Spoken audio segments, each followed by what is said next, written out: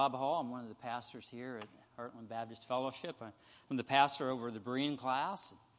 And if you're new to our church and haven't been here long, every fifth Sunday we kind of just take some time and go through the Lord's Supper. So about 4 or 5 times a year we do that. And also one of the pastors usually goes on a rotation and preaches that day. That just gives us some exposure to everybody and gives us a chance to actually to speak to you. So it's a privilege to be here this morning. It's a privilege to be in this church, to be honest with you. And I think my wife and I have been here a little over 13 years. And the reason we come is because of this right here. This is a Bible preaching church. And don't take that for granted, guys. That's you don't have that in every church in our country. And so not only that, our church here, and we saw, if you were here the first hour, you saw some of the ministries that go on in our church. But this is a ministry-minded church. It starts off with our little kids over in the E-Wing. We teach the kids the Bible. How many of you went to Sunday school when you were a kid? Many of you. Many of us did. You were taught those lessons from an early age, and we may have wandered since then, but yet the Lord's good and He brings us back, and we saw some of that today, this morning already. But so we have that. We actually even teach the adults here. I don't know if you've noticed that. We have, we've got Sunday morning, we've got Wednesday night Bible study, we have ladies' Bible studies going on. For you men, if you don't know this, we have Saturday breakfast and Bibles once a month. So if you haven't done that, come and check that out. But the Bible is being taught all the time at our church. And then we have Discipleship 1. So that's when everybody's involved in teaching the Bible. And so if you've not been through Discipleship 1, I would suggest that you sign up for that, because you just get to sit down with some normal folk and go through the Word of God and see how the Word of God applies to your life, and see how the Word of God, how you use it in your life, how you use it at work, how you use it at home and with your family. And we already heard this morning, I think somebody said discipleship changed her life. I think that was Kelly. And that's the same thing with me. I was a Christian for a long time. And when I went through discipleship, then I could back up what I'd been taught. And so discipleship is awesome. And then we have Discipleship 2, which actually starts this week. And so it's a little more in-depth Bible teaching. So it's a several-month course to go through that. And then if the Lord's leading you, you can go to our Bible Institute. So the Bible is being taught almost every day in this church. And that's a good thing. Okay. And if you look around, it's kind of wearing our building out. So we're going to need to replace some things in our building, but that's a good thing because our building is being used. Okay. And so as I thought about that, what I was going to speak on this morning, and we're going to partake of the Lord's Supper here in just a few minutes, I thought it would be a tragedy if someone comes to our church service this morning, goes through the message, goes through the ordinance of the Lord's Supper, and then walks out those doors, but don't really realize what the Lord's Supper is about, and doesn't really understand what's going on here today. And in fact, I think in a lot of churches around our country and around the world, people take communion or they take the Lord's Supper, and they have no idea why. And we're from Missouri here, right? You got to show us, and so we want to know why. And so what I want to do today is just take some time out and go through, understanding what the Lord's Supper is about. And let me tell you, I still will not give you all the understanding today. I'm going to go through some elements of it, and you may be here today, and you may say, Bob, I've been in church for 60 years. I've went through probably hundreds of the Lord's Supper. I've got this down. I've got it. Well, let me tell you, you don't. I've taught stories in the Bible. I heard stories in the Bible, like I mentioned earlier, when I was in Sunday school, Bible school, all those things. I grew up. I've taught them to my kids. I taught them to other kids. I've taught them to high school kids. I've taught them to adults. And just when I think, I have got this story nailed, I open up the Bible and read it, and God shows me something else. Just when I think I have arrived, God says, no.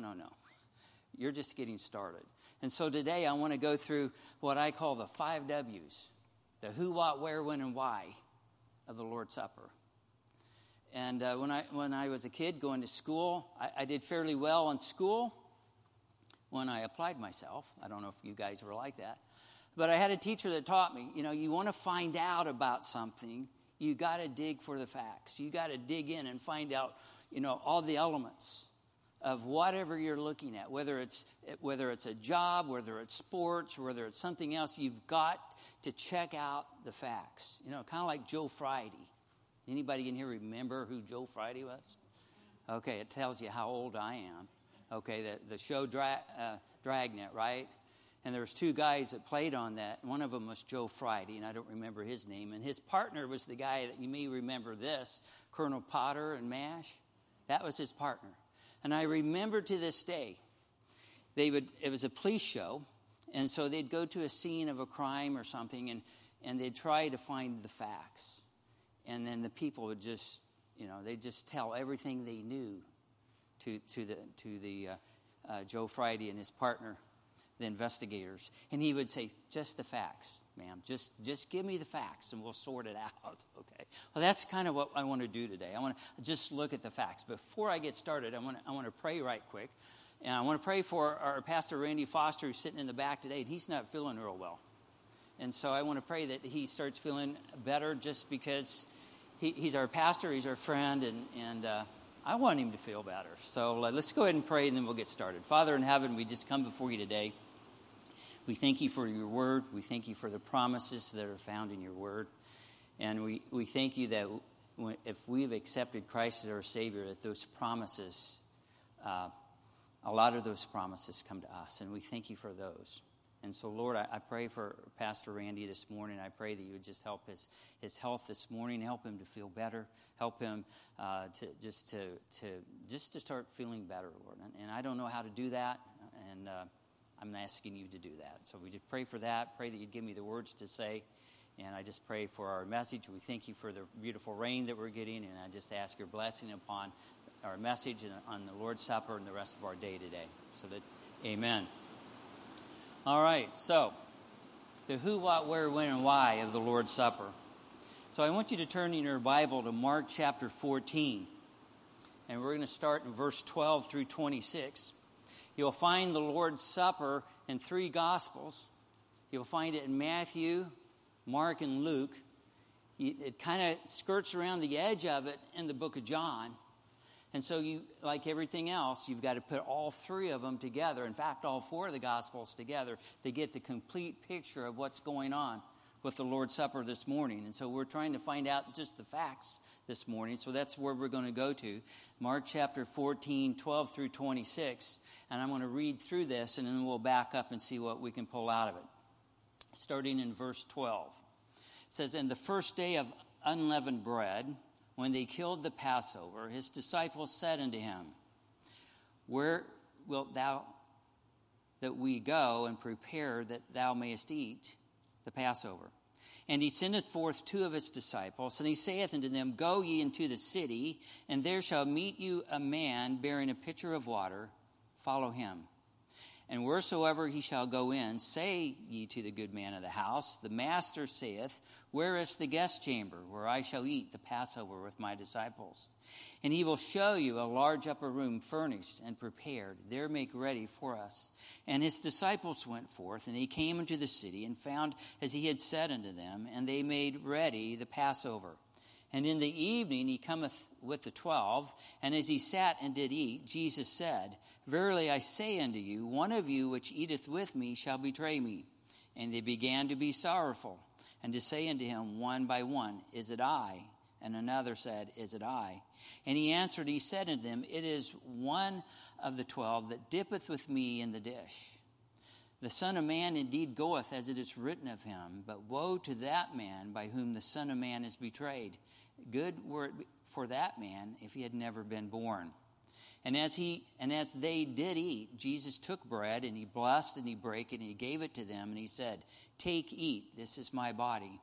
And he took the cup, and when he had given thanks, he gave it to them, and they all drank of it. And he said unto them, This is my blood of the New Testament, which is shed for many. Verily I say unto you, I will drink no more of the fruit of the vine until that day that I drink it new in the kingdom of God. So there we have one account of the Lord's Supper. So right off, I want to talk about who initiated the Lord's Supper. So if you're paying attention, I'll just have somebody shout out, who was it that initiated the Lord's Supper? It was Jesus. It was the Lord. That's why it's called the Lord's Supper. So you guys are on track. Okay, that's easy. They may get harder as we go. But anyway, Jesus is the author of the Lord's Supper. Now, I've never thought about this, but while he was there, it was Jesus, it was the 12 disciples. Now, how did it get passed on to the church? Did you ever think about that? How did it go from the 12 disciples to the New Testament church? And since we all are New Testament church people here, and this is the New Testament church, we need to know that. And so how was the Lord's Supper passed on to the church? Well, now I want you to mark chapter 14, because we'll be coming back to that. And I want you to go over to the passage that most of the time we read when we go through the Lord's Supper ordinance here at this church, and that's in 1 Corinthians chapter 11 and verses 23 through 27. And so let me read that, because this will kind of get it up to speed to where we are. Verse 23, Paul is speaking. And the context here is Paul is giving instructions to the church at Corinth because he had already given them instructions on the Lord's Supper, but they were messing it up. Can you imagine that? Somebody messing something up? And they were messing up the Lord's Supper, so he's writing to them in the book of 1 Corinthians along with the other things that they were messing up to give them some instruction on how to do things right. So in verse 23 he says, For I have received of the Lord that which I delivered unto you, that the Lord Jesus, the same night in which he was betrayed, took bread. And when he had given thanks, he brake it, and he said, Take, eat. This is my body, which is broken for you. This do in remembrance of me. And after the same manner also he took the cup when he had supped, saying, This cup is the New Testament in my blood. This do ye as often as ye drink it in remembrance of me. For as often as you eat this bread and drink this cup, ye do show the Lord's death till he come. And I'm going to stop right there. But what he's doing, he's giving the church at Corinth the instructions on the Lord's Supper. And we take that same instructions today. Okay? And so Paul gave the instructions to the New Testament church of the Lord's communion. But you got to stop and think, but okay, so where did Paul get it? He wasn't there. He wasn't in the upper room when the Lord commenced the Lord's Supper, so he had to get it from somewhere. Well, I'm glad you're asking good questions today because we can answer that, okay? Where did Paul get the Lord's Supper of what he had received? Well, let me tell you. He got it the same place that he received the gospel. Remember, Paul was going around and he was going to the Gentiles, and his main mission was to give the gospel. And at several times he calls it his gospel. And when you read that in the Bible, you're like, no, wait a minute, Paul, you're just putting yourself a little bit too far up on the pedestal when you start calling it your gospel. But where did he get that gospel? Where did he get that from? He got it from the Lord Jesus Christ himself, okay? Because he says here, verse 23, which I just read, for I have received of the Lord. Remember Paul, before he was Paul, he was Saul. He was a Pharisee of the Pharisees. He was a religious fanatic. He hated Christians. He had papers from the high priest and the religious leaders at Jerusalem to go to Damascus to capture any Christians that he could find and to bring them back, to imprison them, and perhaps even kill them. And he was on the job. He was what I would call a company man. I mean, he was doing it. He was on the road to Damascus, and you guys know the story. Who did he meet? The Lord Jesus Christ. And his life was never the same. Hopefully that was the same way with all of us. When we met the Lord Jesus Christ, our life is never the same. But yet he was blinded, and yet he was told to go into Damascus. And at the same time, you guys know the story. There's a man in Damascus by the name of Ananias. And Ananias gets a visit from the Lord. And he says, I want you to go visit a man that's going to be coming here to Damascus. And I'm sure Ananias at that point is saying, yes, sir, wherever you want me to go, sir, who's it to? And he says it's to a guy by the name of Saul. And can you imagine what Ananias thought at that time? He's probably thinking, you talking to me, Lord? You want me to go to talk to this guy Saul? Because this guy Saul is coming to Damascus to get Christians, and I'm top of the list. And yet we know that what did God tell him? He goes, yes, I want you to go talk to Saul because he is a chosen vessel for me, for why I'm going to send him to 3 groups of people. But the number 1 group was to Gentiles. He is going to be the apostle to the Gentiles. So Paul went to Damascus. He met Ananias, and he spent 3 years in Damascus. And the Lord Jesus Christ brought him out on the backside of the desert and gave him his degree. Call it a BD degree, backside of the desert. But anyway, it was the Lord Jesus Christ that taught Paul what he needed to know. Okay? So we know that Paul received instructions. He received instructions of the gospel, but he also received the instructions of the Lord's Supper to pass out to those New Testament churches that was going to be founded. So back in our text here, verse 23, it says, for I, Paul, have received of the Lord that which we saw the receive there, of which also I delivered unto you. Paul was faithful in taking not only the gospel, but all the instructions that God had given him to give to those new Christians, to give to those new churches, but have been passed all the way down to us. Okay? He was faithful and delivering it to them. Okay?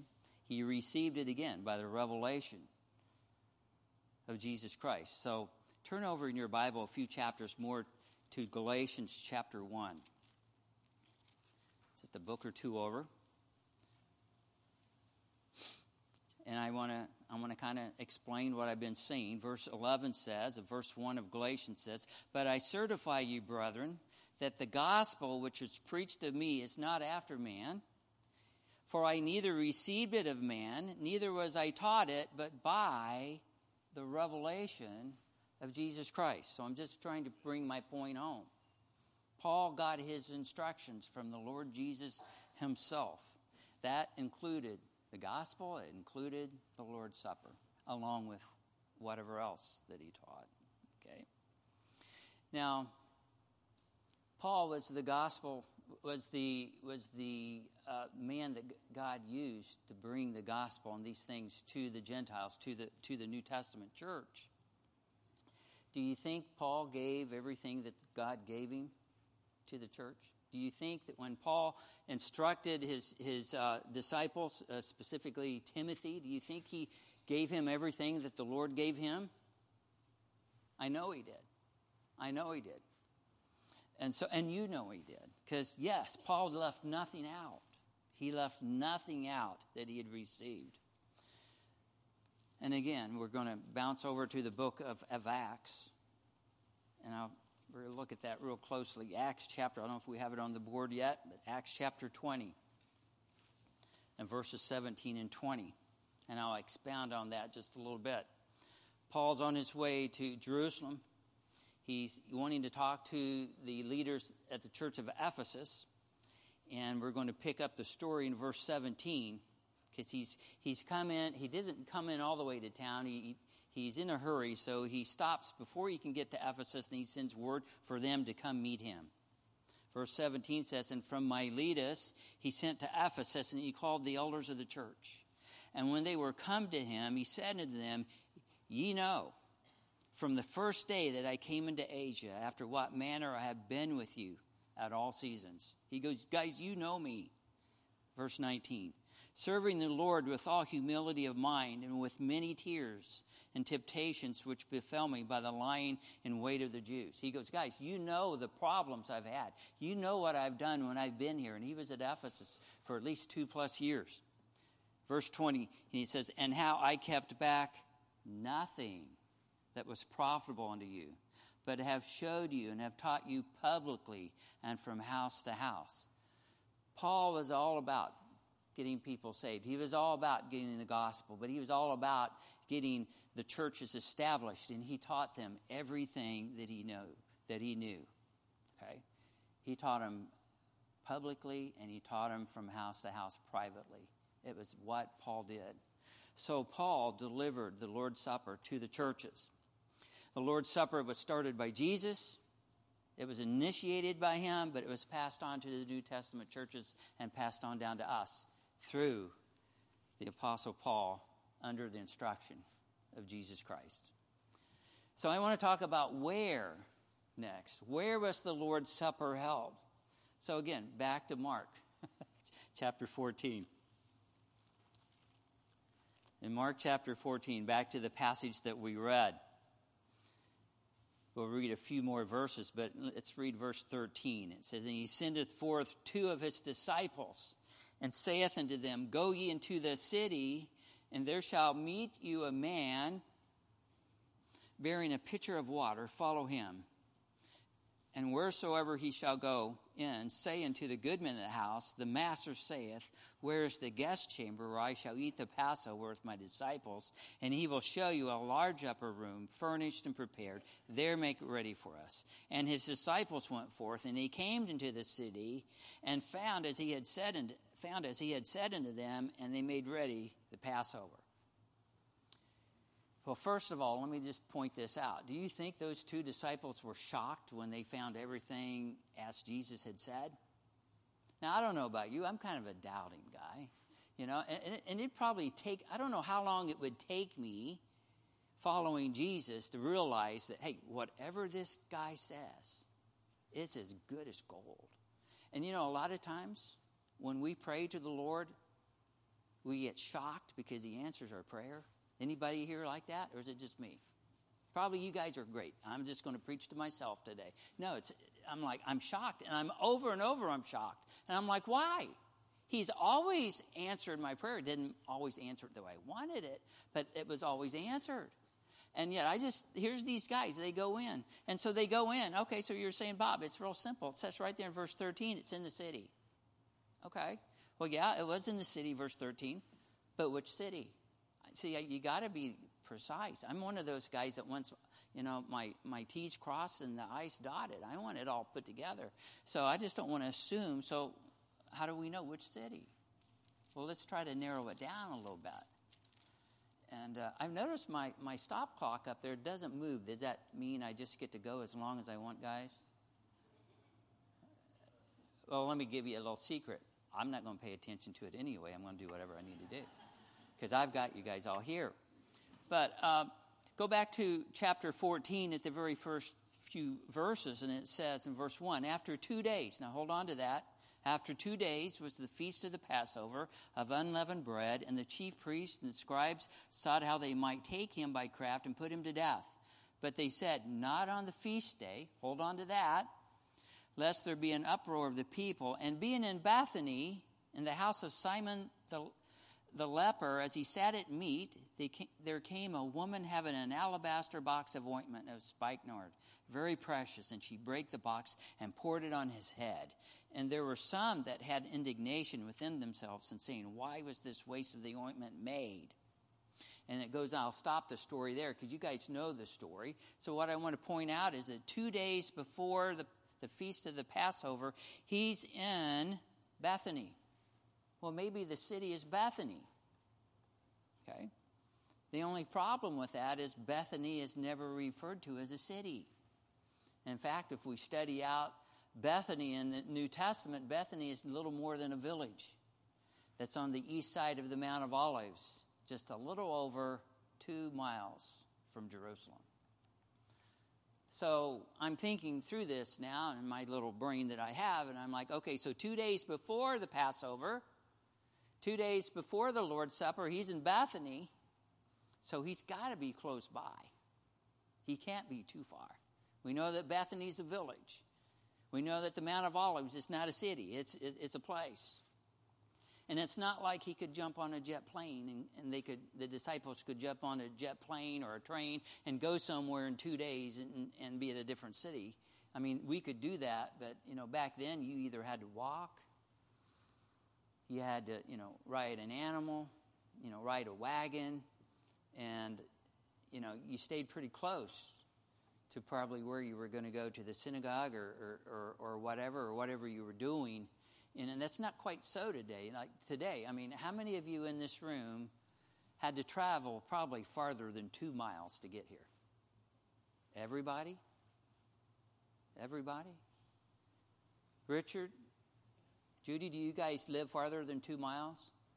No? Do you walk here? You walk? No, you don't walk. Okay, that's why you drive. Okay, so we know it has to be close. And so if it's 2 miles probably from Jerusalem, what's the most logical guess then? What city is it? Jerusalem. Okay, but we got to go a little farther. So back in our text, remember, it's 2 days before the Passover. Back in the text, it talks about in an upper room. Remember, Jesus told them, he told the disciples, he goes, I want you to go to the city, and when you go into the city, and I want you to watch this, verse 13, go into the city, and there shall meet you a man bearing a pitcher of water. I was reading that, and I'm like, do a double take. I'm thinking that the disciples go into the city, and they find the man with the pitcher of water. That's really not how it's worded here in the book of Mark. In the book of Mark, the man finds them. And can you imagine, we're close to Passover time, that city is packed full of people. It would be like going into, Kansas City on a holiday or when they're having some kind of a special day going on where it's just packed full of people. And can you imagine telling somebody, well, hey guys, I want you to meet some friends of mine. I just want you to head up to Kansas City and look for him.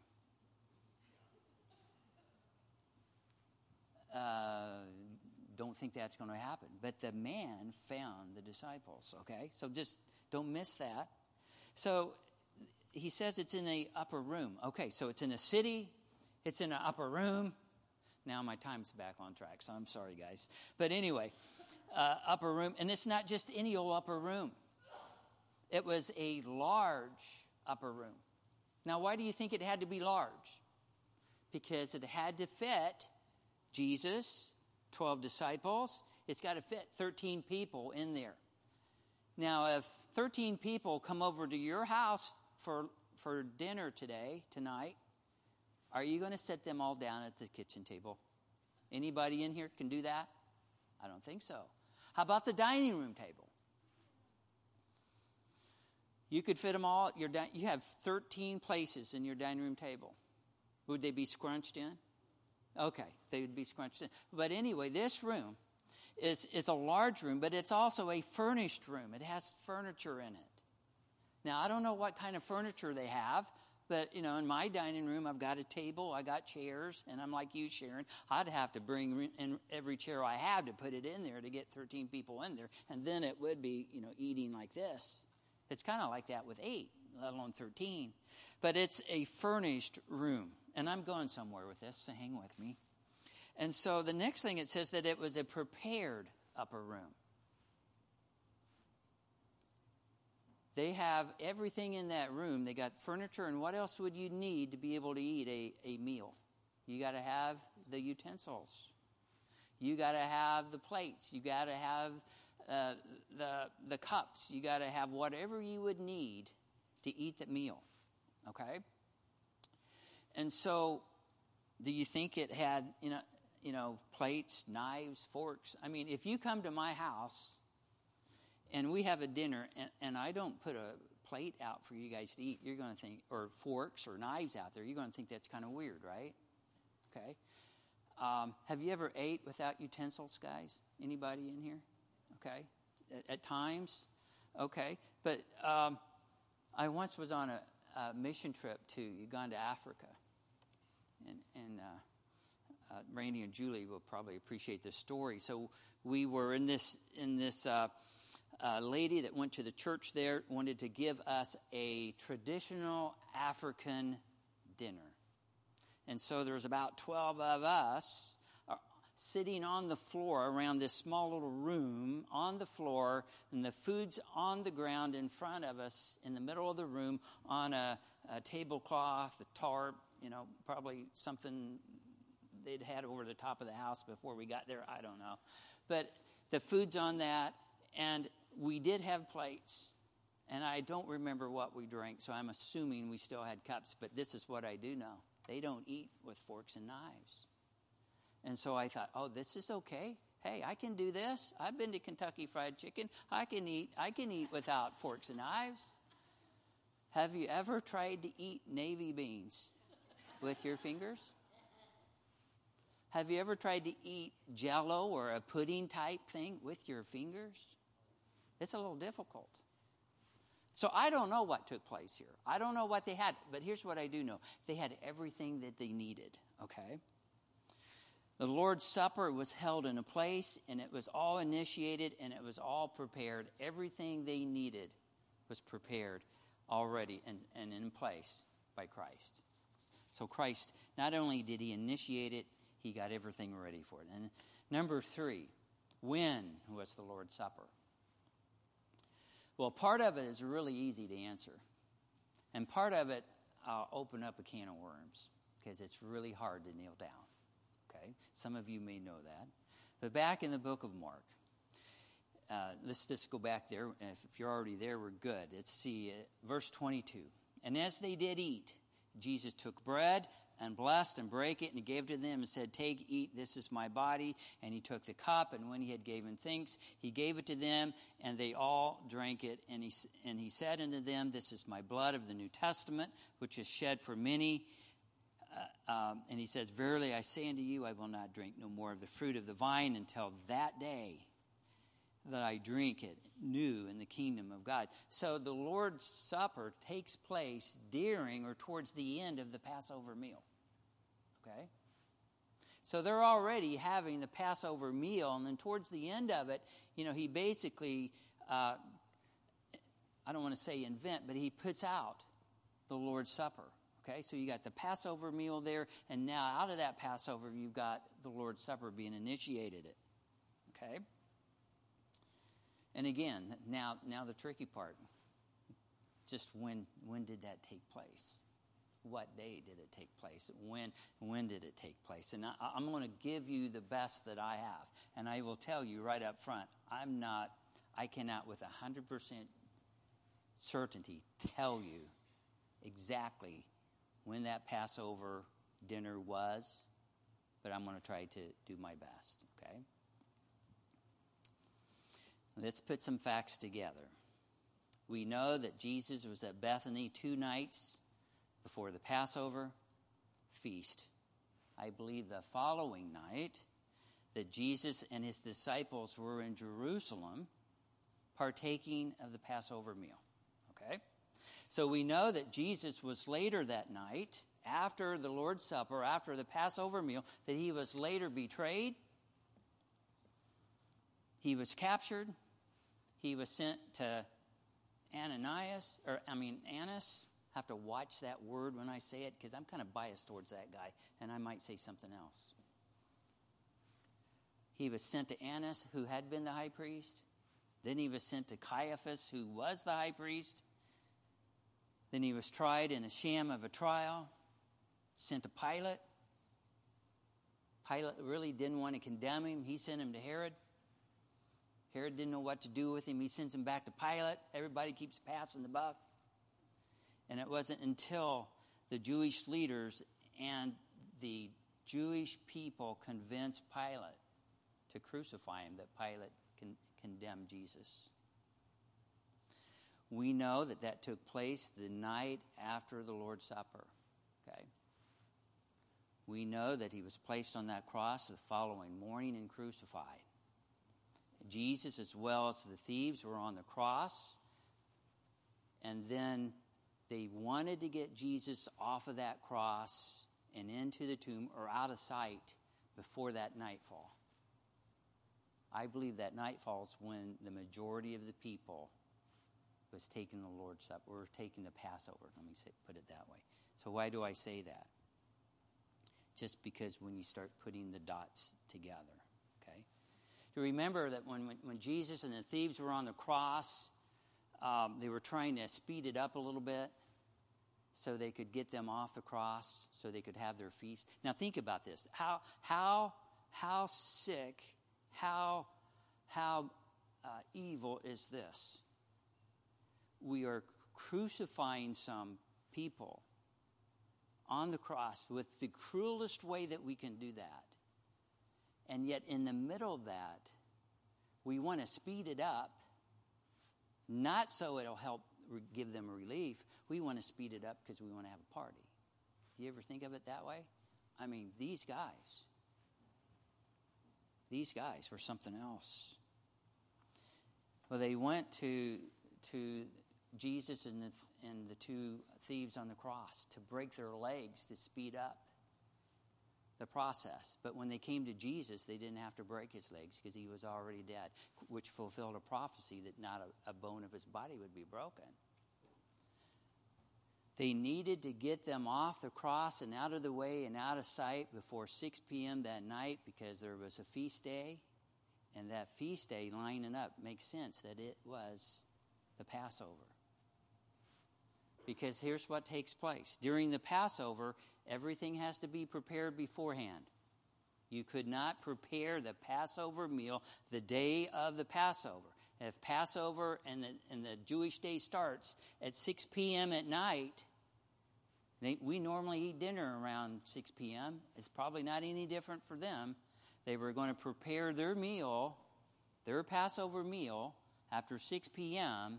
Everything had to be prepared before that. No work could be done on that day. Jesus had to be off that cross. Those other guys had to be off that cross before that time, because on the Passover day, the feast day, there could be no work done. Okay. Now let me throw one more thing in the mix here. So the same time that Jesus was on the cross, the rest of the nation of Israel is killing the sacrificial lamb that they're going to have that evening for their sacrifice. The tragedy is that the Jewish people never connected the dots between the two. They never connected that Jesus was the Lamb of God that was to come and take away our sins. 1 Corinthians 5:7 says, "Purge out therefore the old leaven, that ye may be a new lump, as ye are unleavened. For even Christ, our Passover, is sacrificed for us." 1 Peter 1:18 says, "We were redeemed by the precious blood of Christ, as a lamb without blemish and without spot."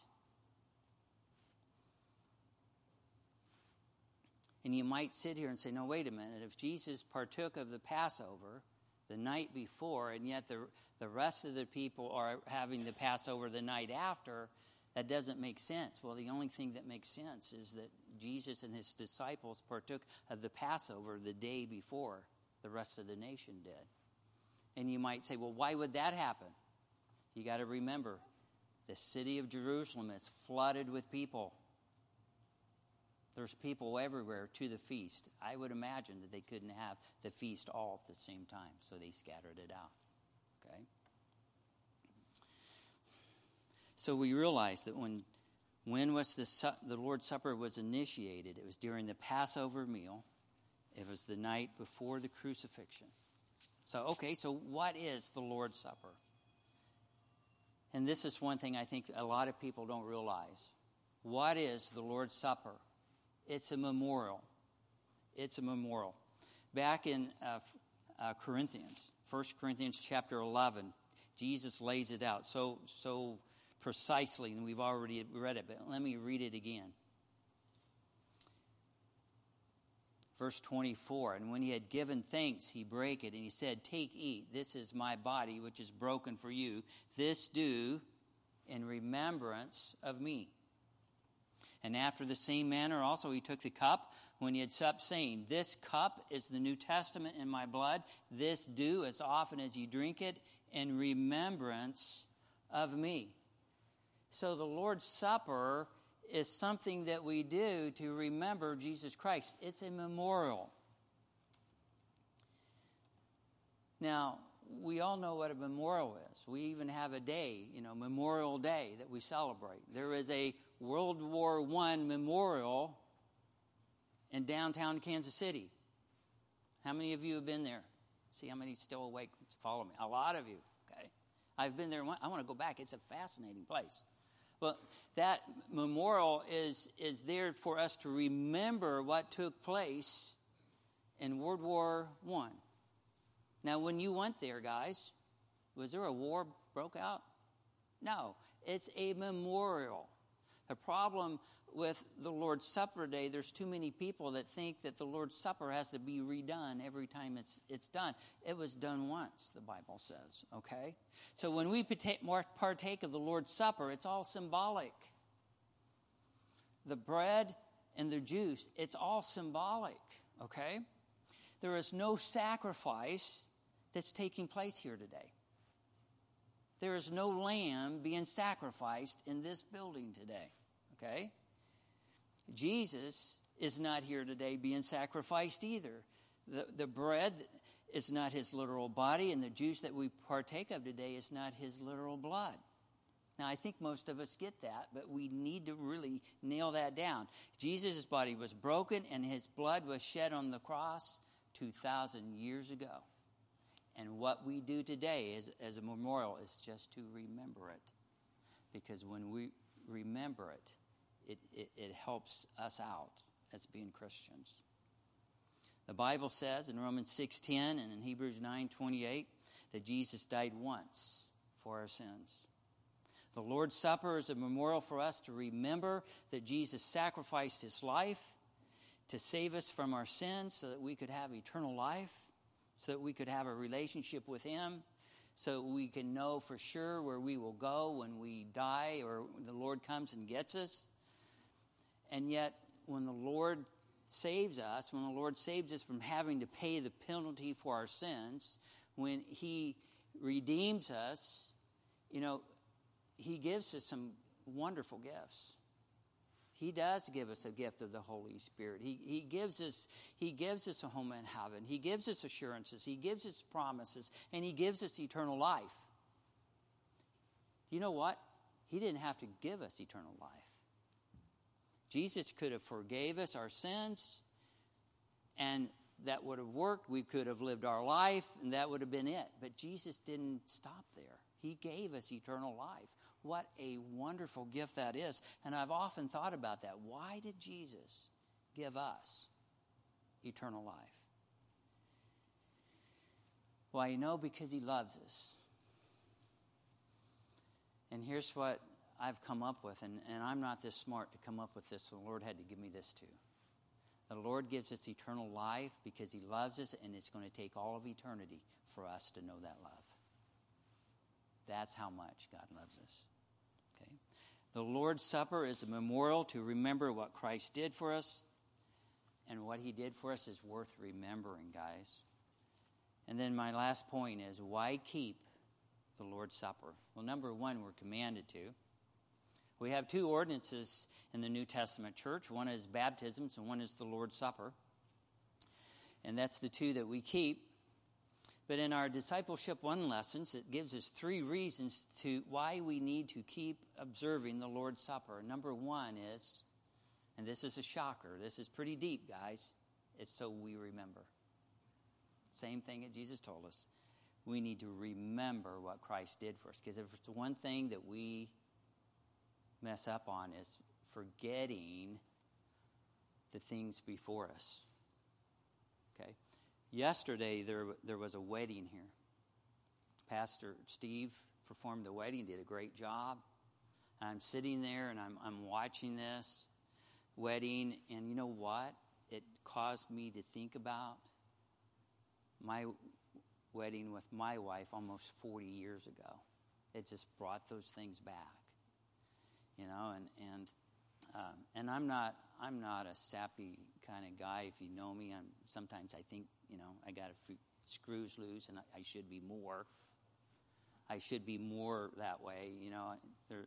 I'm just by nature not a, you know, I won't come up and give you a big hug most of the time, or I'm certainly not going to give you a kiss, especially the guys. But I mean, I'm just not that, but yet I just couldn't help but to remember the wedding when my wife and I was married.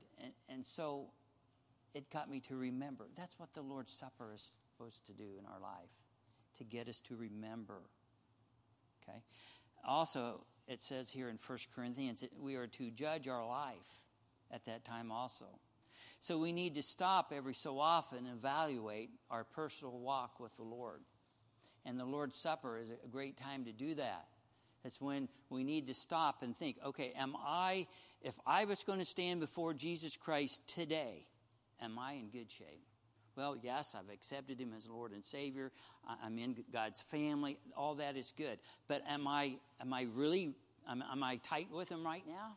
Is there anything in my life that I need to work on so when I stand before him that I won't be ashamed? You know, we get there from time to time. And the Lord's Supper is a time that we need to stop and reflect on our life to see if there's anything in our life that we need to fix. Okay? All we need to do, if there is, we just need to do a 1 John 1:9. You know, if we confess our sins, he's faithful and just to forgive us our sins and to cleanse us from all unrighteousness. Have you ever used that verse in your life? I use it all the time. I kind of wish I didn't have to, but I do, because I know when I mess up and when I actually sin, when I do what's wrong, if I go and ask for forgiveness, the Lord forgives me, and he will you. So we need to judge our life. One of the reasons for the Lord's Supper is we just take time out to remember what he's done, to check our life to see what we're doing and how our relationship with him is. And then number 3, which I think is probably the least observed and the least thought of most people that's running through their mind, is that we need to remember that Christ is coming back. First of all, he's coming back for the bride, the church, that's us. We're going to be raptured out of here. I was praying this week. It happened before today. So, you know, that's you and me. He's going to rapture us out of here. Jesus Christ is going to come back. We're going to come back with him. And we're going to get to be with him when he sets things straight, which we know they do. I mean, things in this world are a mess. And the only hope, you know, we can sit here and hope and pray that things get better, but I don't know if they will till he comes back. But when the Lord Jesus comes back, he will set things straight. So come quickly, Lord Jesus. And so he's coming back, and we're going to be with him, okay? So we need to remember what Christ did for us 2,000 years ago, and we need to remember what he's doing for us now. We need to remember all those answered prayers that he answers on a daily basis for us. And if you're praying, you're seeing him answer them. So we need to also remember what he's going to do for us after we leave this place, after the rapture, after our gathering to him. You know, after that, he takes us out of here. We get to go to a wedding, and we're going to be in it. We're going to be the bride. How many of you are looking forward to that? I'm looking forward to marriage. I don't know if I'm sure how great that is about being a bride, but a little strange for us guys. But we're going to have the relationship of a marriage between Christ and his church. We're going to have a new body. Hopefully, I'm praying for one that's taller and has more hair. We're going to have a spiritual, sinless, wonderful body in a place where God is in charge, in a place where there's no more death, no more sin, no more pain. That is something to look forward to.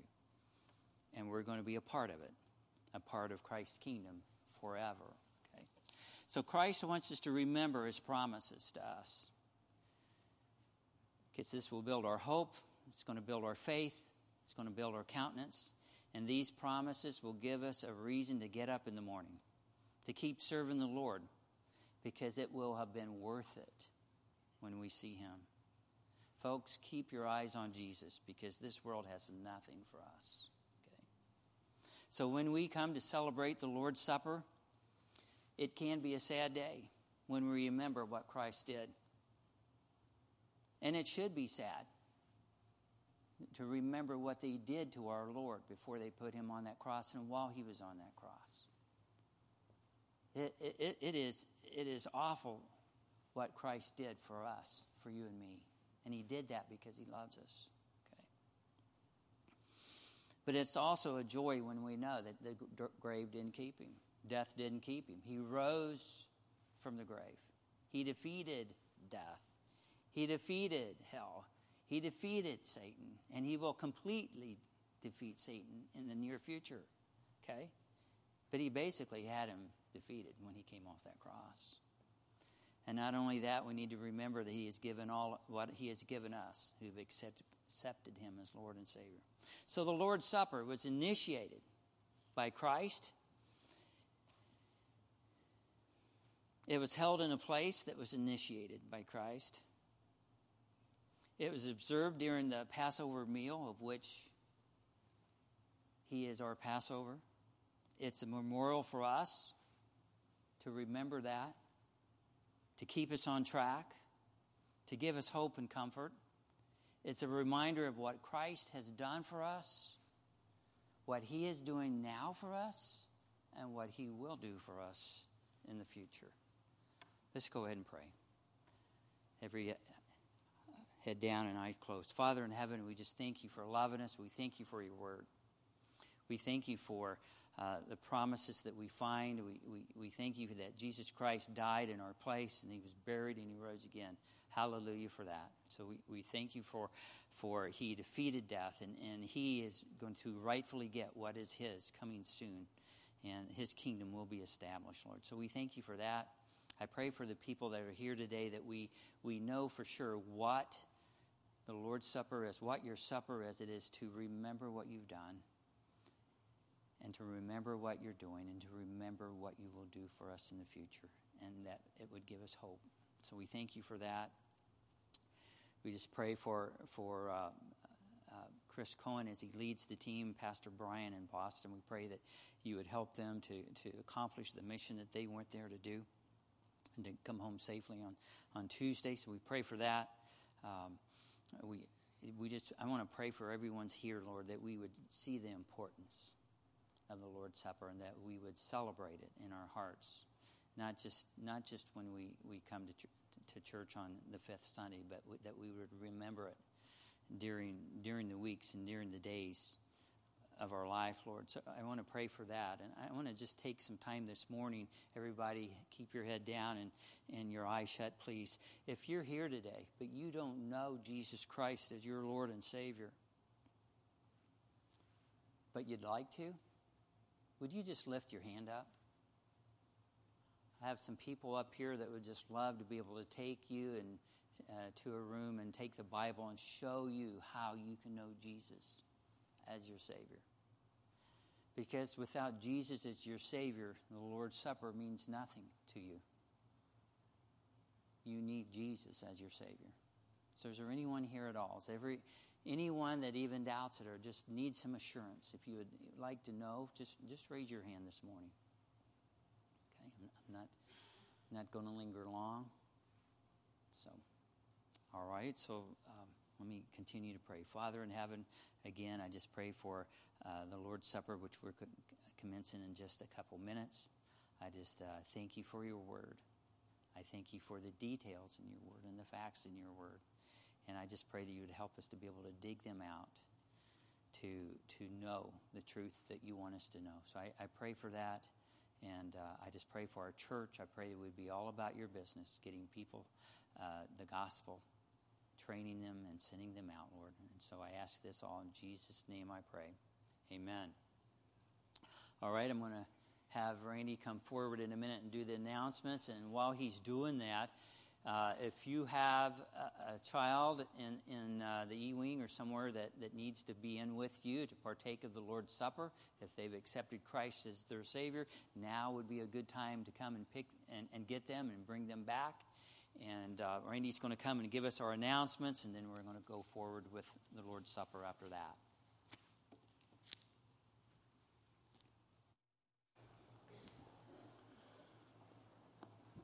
Praise the Lord on that message. That was really good.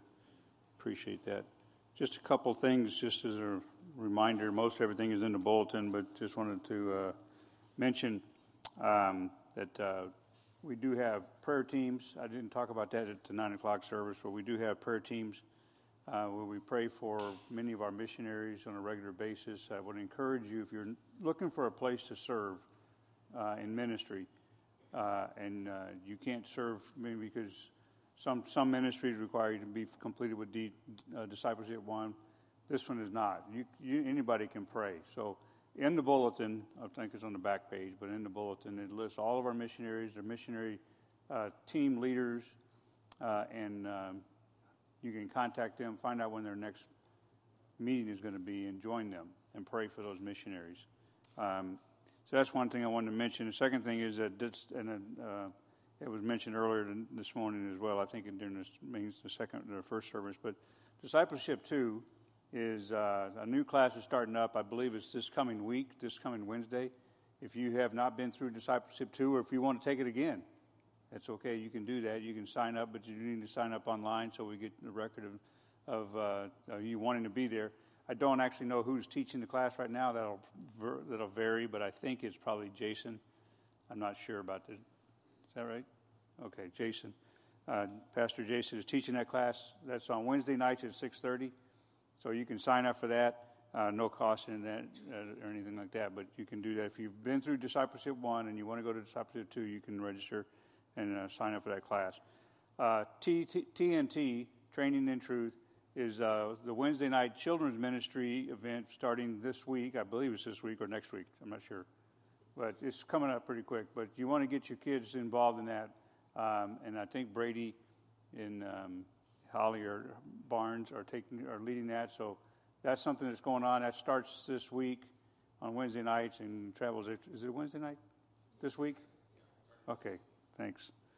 And as mentioned, pray for the team in Boston. And then the last thing I want to encourage you to do, we have, I believe, 6, I'd probably have to count them, but I don't want to do that, 5 or 6 adult Sunday school classes that meet at 9 o'clock every Sunday, different places in the building.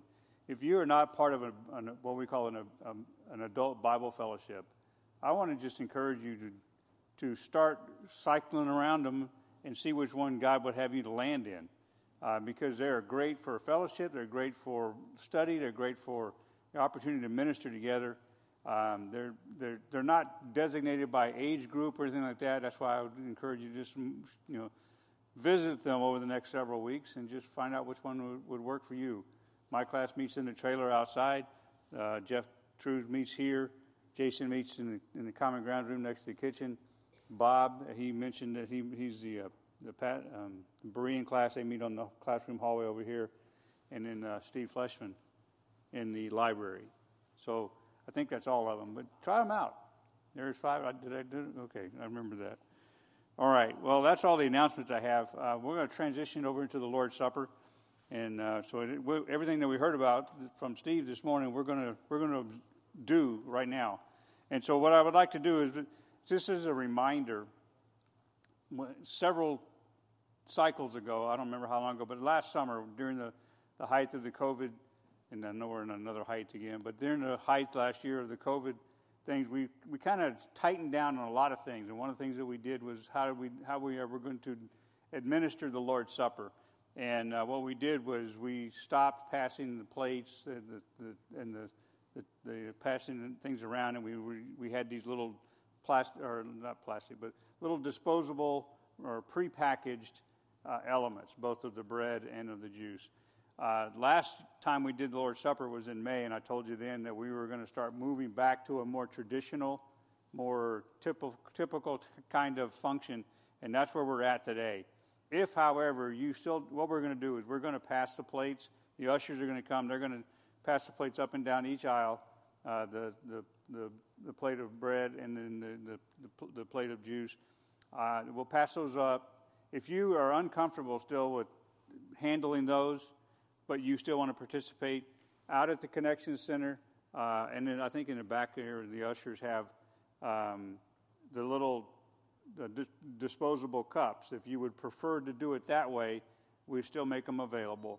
You can grab them outside there. If anybody, let me just ask, anybody want to do it that way? Would prefer to use the disposable cups?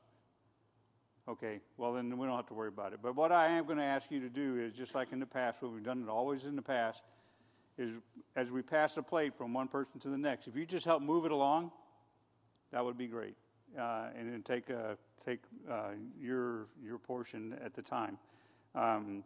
So one thing that Steve talked about, or Bob talked about, was the who and the what and the where and the why and stuff like that. One of the things he didn't cover was and this typically isn't mentioned, but Jesus Christ did not encourage or did not direct the entire world to participate in the Lord's Supper.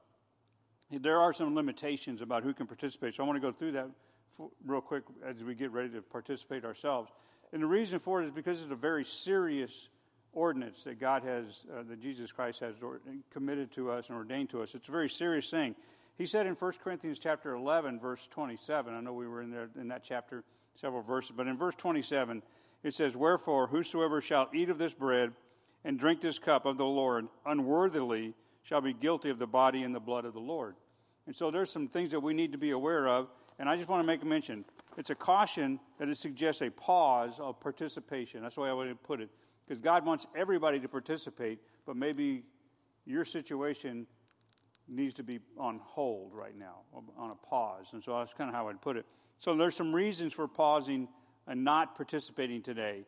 First off, if you have not accepted Jesus Christ as Savior, you're not a Christian, you should not take the Lord's Supper yet. You should get saved first, and then we can move forward from there. The second thing is, those who have not been scripturally baptized should not take the Lord's Supper either, because the Lord's Supper is a family meal. It's a time for all of us to come together, and baptism joins you to this body and joins you to the body of Christ, not just HBF, but to the body of Christ. And if you have not been scripturally baptized, then you should pause the participation as well. Those who are not of like faith and practice of this church. So there's a lot of churches, a lot of denominations that do similar type of things. They have different names for them. They call them communion, the memorial table, various names. But they may not necessarily have the same doctrinal view of salvation, baptism, things like that. And so we would ask that if you are not of Scripture, if you're not doctrinally in alignment with HBF, that you should pause today. Maybe in your own church, that would be fine. So to kind of keep that in mind, and so those who are still in an unrepentant state of sin, now you should definitely pause there, because the representation of the Lord's Supper is about dealing with sin and correcting sin. And so he said, Paul goes on and says in 1 Corinthians 11:28, "But let a man examine himself, and so let him eat of that bread and drink of that cup, if you have dealt with your sin." So this is a good time to deal with your sin. This is a perfect time right now to confess your sin to the Lord and ask for forgiveness, and then move on from there. Or maybe there's some tension between you and another person. Well, let's get it cleared up. Let's have the Lord's Supper together and not say, "I'm not going to do that because I'm mad at somebody." Get over being mad. The Lord Jesus Christ took care of all those kind of things. So eligible participants then would be those who are saved, scripturally baptized, in good standing in a like-minded New Testament Baptist church. Those people can participate. Those people don't need to put anything on hold. So at this time, I'm going to call the deacons forward, and we're going to get ready to take the meal So let me explain a couple of things. Paul talked about it, some more of the who, what, when, and where. So in 1 Corinthians 11:26 says, "For as often as you eat this bread and drink this cup, you do show the Lord's death until he come." So as I said earlier, it's a very serious ordinance, and the Lord's Supper is a solemn and holy service. It is held as often as determined by our pastor. And our pastor many years ago determined that we would do it on the day that we call the fifth Sunday. Whenever a month had 5 Sundays in it, we'll come together and we'll have the Lord's Supper. And we come together to commemorate the service of the Lord's Supper, the sacrifice, the death, the burial, and the resurrection of our Lord and Savior Jesus Christ. And this is to be done, remembered, until he returns, as Bob mentioned already.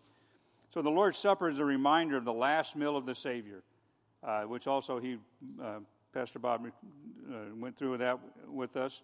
It's a reminder of the last meal of the Savior, and you can find that also not only in Mark, but also in Luke chapter 22, verses 19 to 20. It's an ordinance directed by Jesus in the upper room in Jerusalem as the disciples celebrated the Passover. They were being obedient to what God told them to do in Exodus chapter 12, verse 14, which would be the Passover meal, and they're just repeating that and keeping that in obedience. Paul also said in 1 Corinthians 11, verse 25, after the same manner, after he took the cup when he supped, he's saying that this cup is the New Testament in my blood. This do ye as often as you drink it in remembrance of me. So the Lord's Supper is a reminder of our actual communion with the risen Christ, who indwells every believer and so is present with us. He's fellowshipping with us. So he was at that Last Supper with the disciples, but he's also with us because he's in us. That's why you need to be saved before you can take this, because you can't have fellowship with Christ if he's not here with you, inside you. In 1 Corinthians 10:16, Paul said, "The cup of blessing which we bless, is it not the communion of the blood of Christ? The bread which we break, is it not the communion of the body of Christ?" So part of it is a reminder of the communion that we have with Christ, and part of it is because of who we are and and the relationship we have with him. It's a reminder of both a corporate relationship and a personal experience that we have experienced ourselves. Corporate because it's the body of believers, so it's all of us, corporate, who are eating and drinking together as one body, eating from one bread, drinking one cup, for we are trusting in one Savior. And so 1 Corinthians 10:17, for we being many are one bread and one body, for we are all partakers of that one bread. So at the same time that it's also an individual. So it's corporate, it's all of us together, but it's also individuals. You personally, me personally. Each person is responsible for eating and drinking individually. I can't do it for you. You can't do it for me. You have to do it yourself. But you can't do it if you have certain things that put you on pause right now. So make sure they're all taken care of. So it's a remembrance of 5 important truths. And I'd like to mention these real quickly. First off, it's a reminder of the gift of eternal life that is through the sacrifice of Christ, the Lamb of God. Pastor Bob talked about that as well. It's the commitment that we have of the body of the believers and to Christ. So we are committing to each other just as much as we are committing to Christ, and Christ is committed to us. And the third thing about this is that the affirmation of your faith in Christ, of his sacrifice. His sacrifice paid your sin. It paid the debt of your sin. And you are committing to, I accept that. Every time you remember his death, you're saying, I remember that he died for me. He made this effort for me. That's the individual. Each one of us can say, for me, and not be in anything wrong with that, because it is for me, for you. And then the last thing, as Pastor Bob mentioned as well, it's a reflection of the death, but also a reflection of the anticipation of the return of Christ, because one day he will return. And that's what he says, do this in remembrance of me until I return.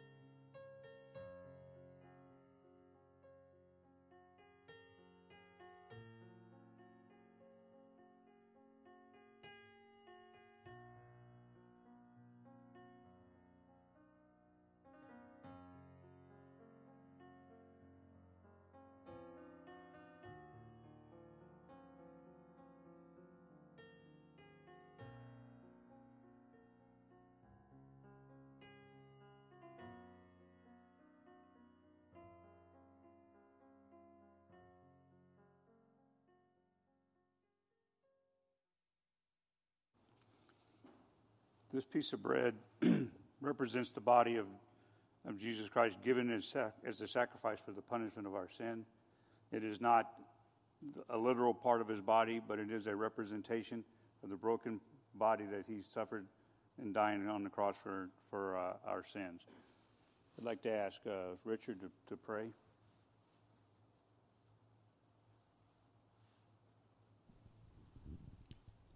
Dear Heavenly Father, we come to you today and say thank you so much for the sacrifice that you paid for us. And we thank you, Lord, that you've loved us enough that you paid that ultimate sacrifice. In Jesus' name I pray, amen. Scripture goes on and says, "For I have received of the Lord that which I also delivered unto you, that the Lord Jesus, the same night when he was betrayed, took bread, and when he was given thanks, he brake it, and said, Take, eat, this is my body, which is broken for you. This do in remembrance of me." Take and eat.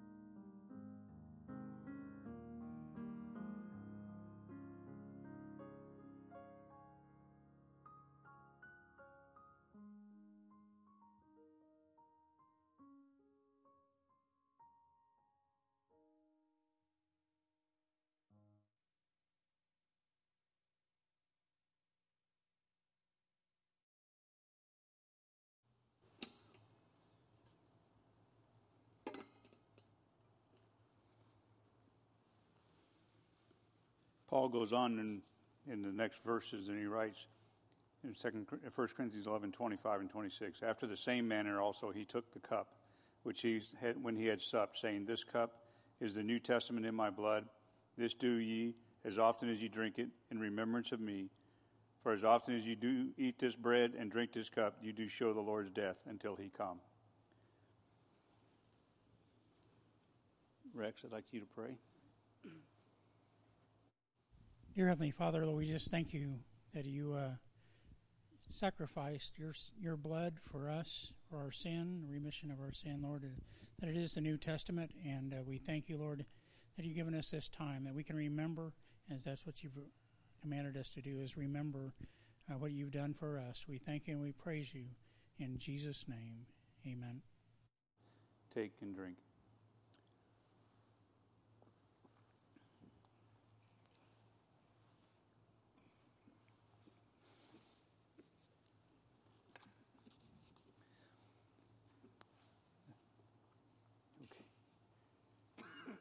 As we conclude, we're going to have a song. I think Ron is going to lead us in a song of rejoicing, and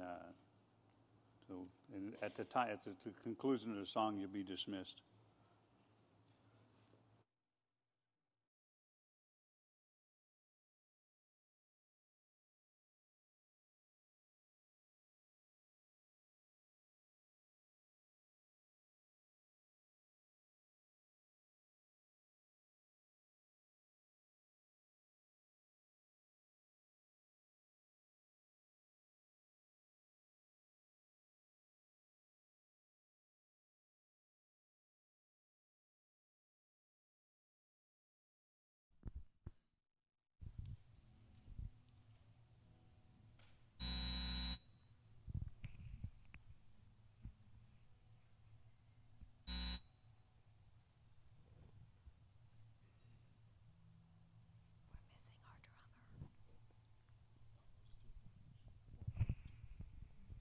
I'll fly away, oh glory, I'll fly away.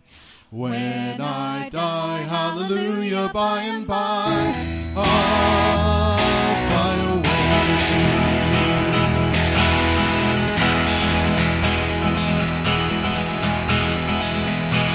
Some glad morning when this life is over,